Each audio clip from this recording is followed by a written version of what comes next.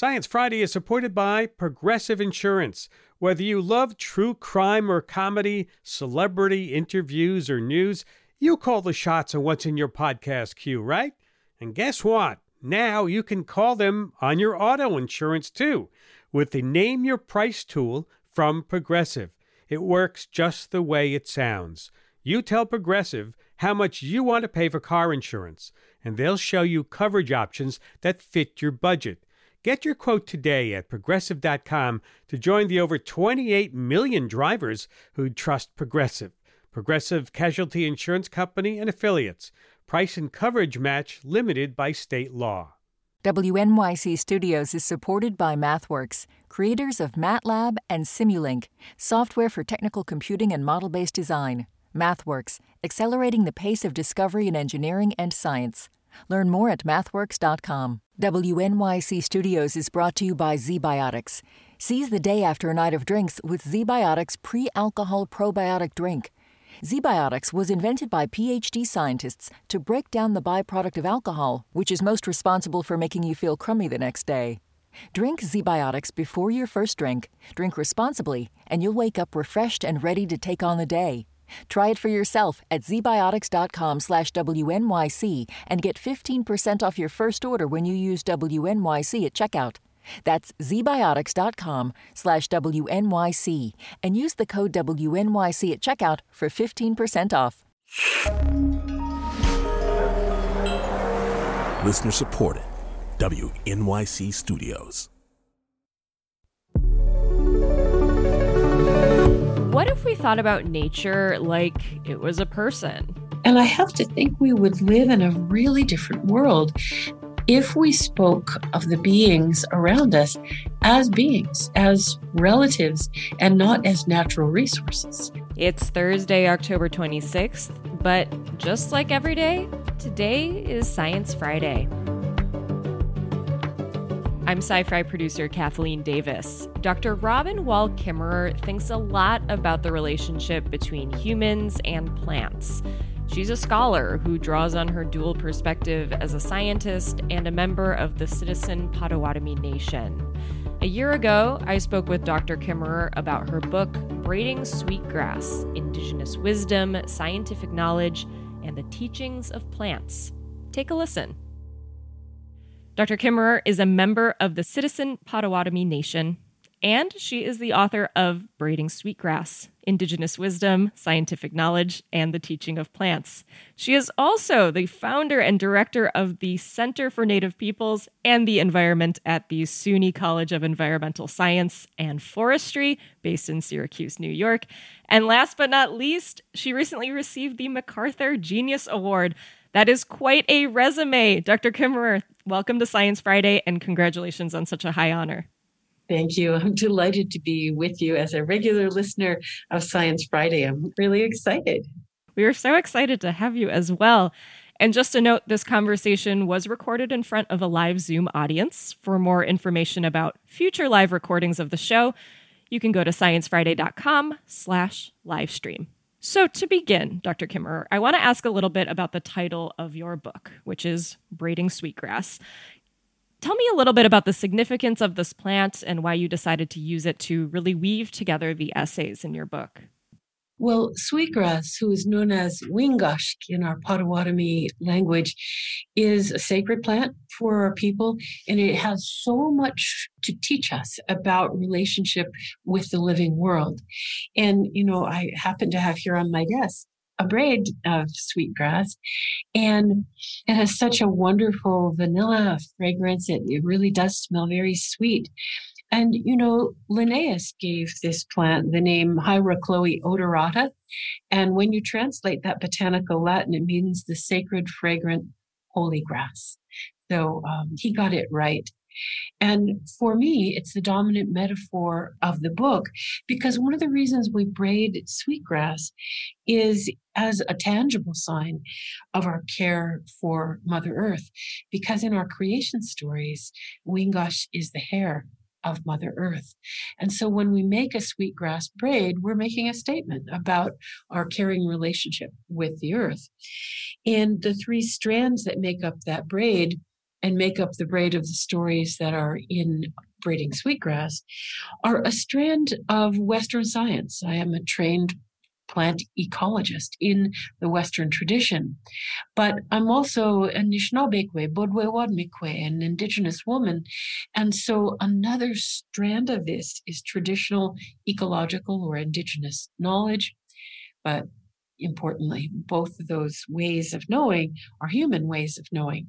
And so the third strand in that metaphorical braid is the knowledge that the plants themselves hold. So my way of thinking is how do we best care for Mother Earth is by using all of those knowledges, not just one.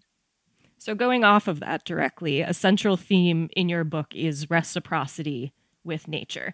So can you explain a little bit about what that means and how you came to understand your relationship with nature as reciprocal?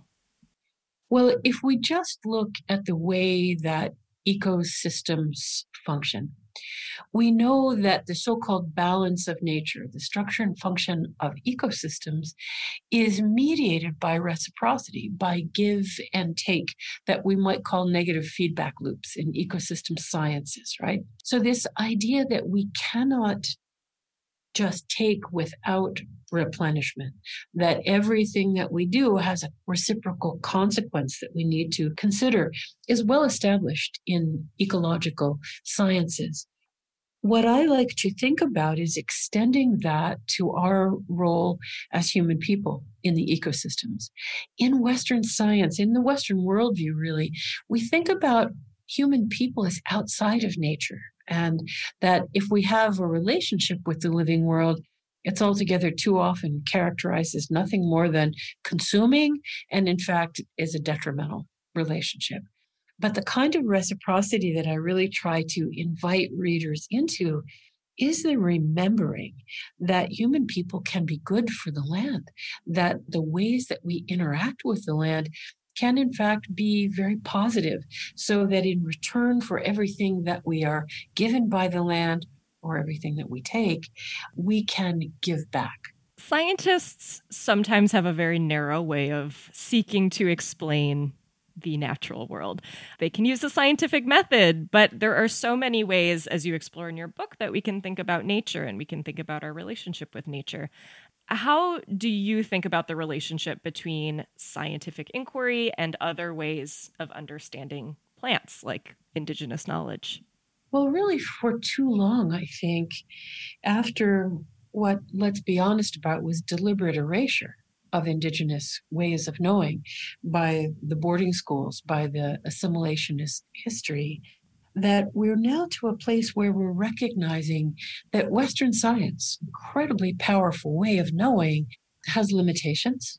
And some of the things that we most need to consider and understand lie outside the realm of the scientific method and the ways that we generate knowledge in that pretty reductionist, materialist way. And so we are coming into a time, I think, of real intellectual pluralism. Of instead of having an intellectual monoculture dominated only by Western science and Western worldview, we're on the cusp of embracing intellectual pluralism and multiple ways of knowing. And as a result, I think we can care better for one another, for the land, and in fact, we can do better science when we consider all of these streams of evidence and assumptions about the living world. I want to talk a little bit about the language that we use to talk about nature. In the book, you write about how in English we use it pronouns to talk about plants. So I would say, oh, that pumpkin over there, it's looking extra orange. Whereas I would never say that about a person, right? I would never use it pronouns for a person. But you argue that using it is really limiting our appreciation and understanding of plants. Can you tell me a little bit about that? Yeah, thank you for surfacing that, because it's such an interesting pattern in the English language that forces us to speak of members of the living community as if they were objects. It is inherent in the language and is a component of much of scientific thinking as well, the objectification of the living world. And when I began studying Potawatomi language, particularly Potawatomi verbs, and realized that in my native language, it was impossible to say it about a bird or a butterfly or a maple tree. We use the same grammar of respect and relationship for our plant and animal relatives as we do one another, members of our own family and species. And so I think that is a powerful example of the cultural assumptions about the living world that live in these two different worldviews. And I have to think we would live in a really different world if we spoke of the beings around us as beings, as relatives, and not as natural resources. We would have a very different ethical implications of all of our actions if we thought of nature as subject and not as object. We have a really excellent question from Christine, who has a question about the role of ceremony in our lives. Hello. Hi. Robin Wall-Kimmerer. I can't believe I'm talking to you. I live in Sápmi, also known as Northern Norway. And the question I have is, so I'm a child of immigrants from Asia, and I'm culturally hybrid, like a lot of people. And I feel the deep need for what you wrote, the elders call the invitation to remember, which is ceremony. And how might ceremony be available to people like me who are culturally hybrid?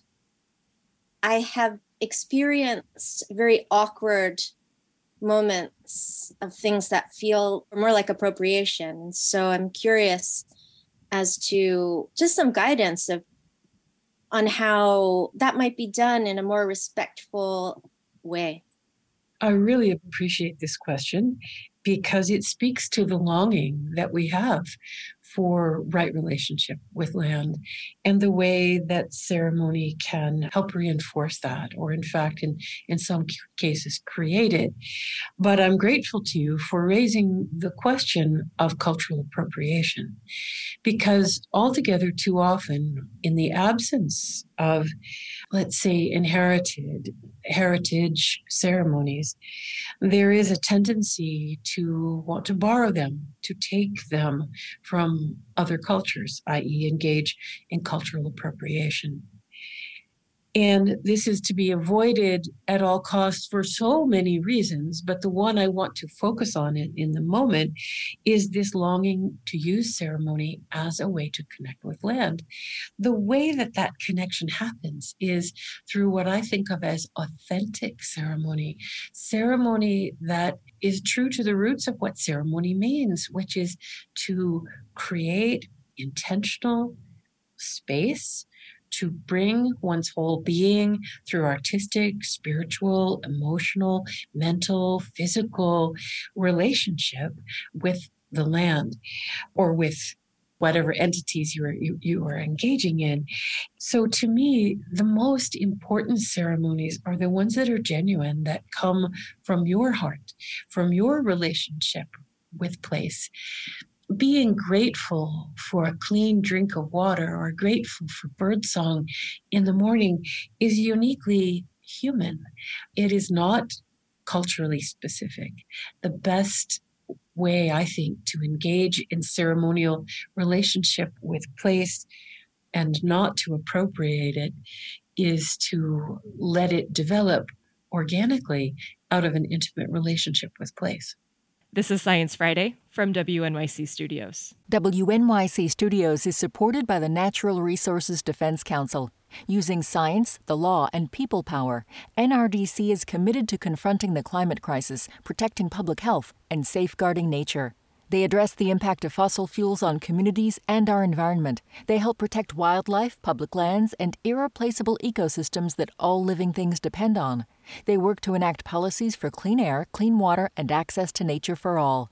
You can help NRDC safeguard the Earth for future generations. Visit nrdc.org/WNYC for more information. At Radiolab, we love nothing more than nerding out about science, neuroscience, chemistry. But we do also like to get into other kinds of stories. Stories about policing or Politics, country music, hockey, sex. Of bugs. Regardless of whether we're looking at science or not science, we bring a rigorous curiosity to get you the answers. And hopefully make you see the world anew. Radiolab, adventures on the edge of what we think we know. Wherever you get your podcasts. If you're just joining us, I am speaking with Robin Wall Kimmerer, author of Braiding Sweetgrass, Indigenous Wisdom, Scientific Knowledge, and the Teaching of Plants.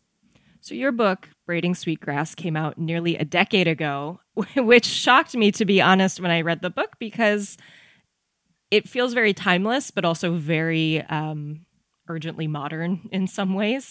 Since it was published, it has become truly beloved by readers, and it has gained a lot of word-of-mouth popularity. In 2020, it made the New York Times bestseller list.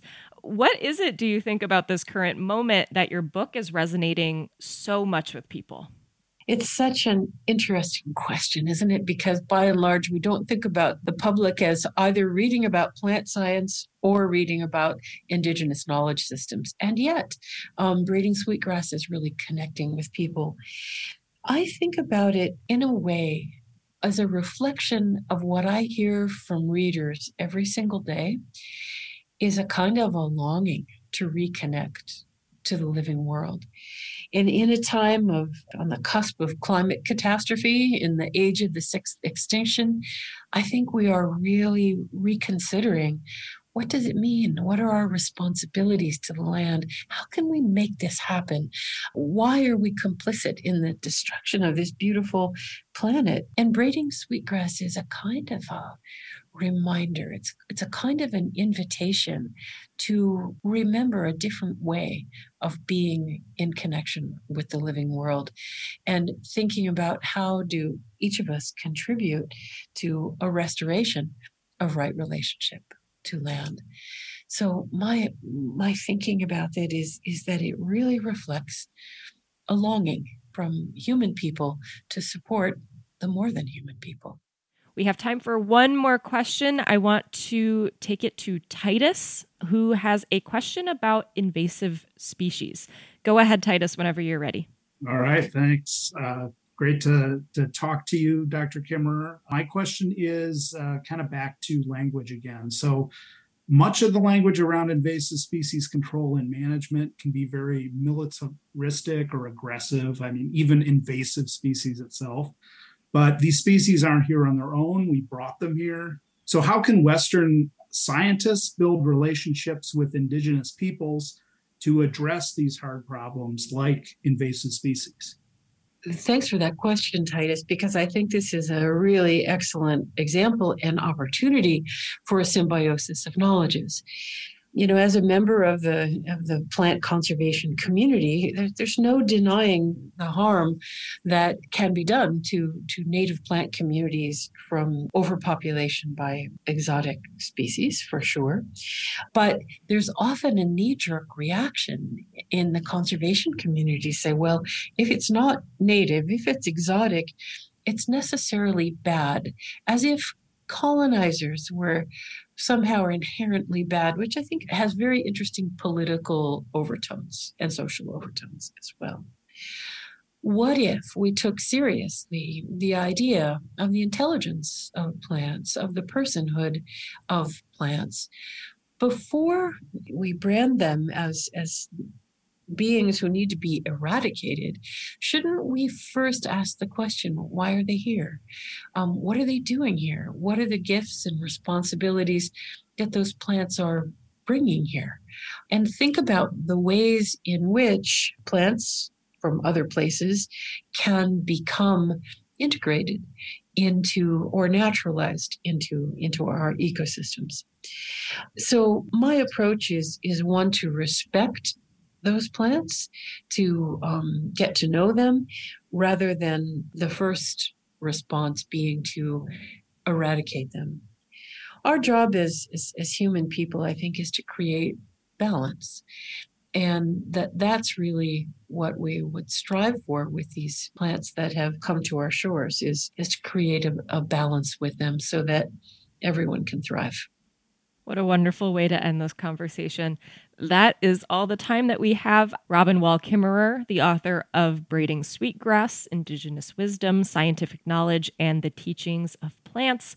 She is also the founder and director of the Center for Native Peoples and the Environment at the SUNY College of Environmental Science and Forestry, based in Syracuse, New York. Thank you so much, Dr. Kimmerer. What a wonderful conversation. We really appreciate your time. Thank you. It's really been a pleasure. And that's all for today. A bunch of folks helped put the show together, including Nahima Ahmed, Lois Parsley, Emma Gomez, Sandy Roberts, Robin Kazmer, and many more. On Friday's episode, we'll bring you the top science news of the week, plus a look at a fast-spreading tree disease and an unexpected yet exceedingly normal treatment option. I'm Kathleen Davis. We'll catch you then on Science Friday.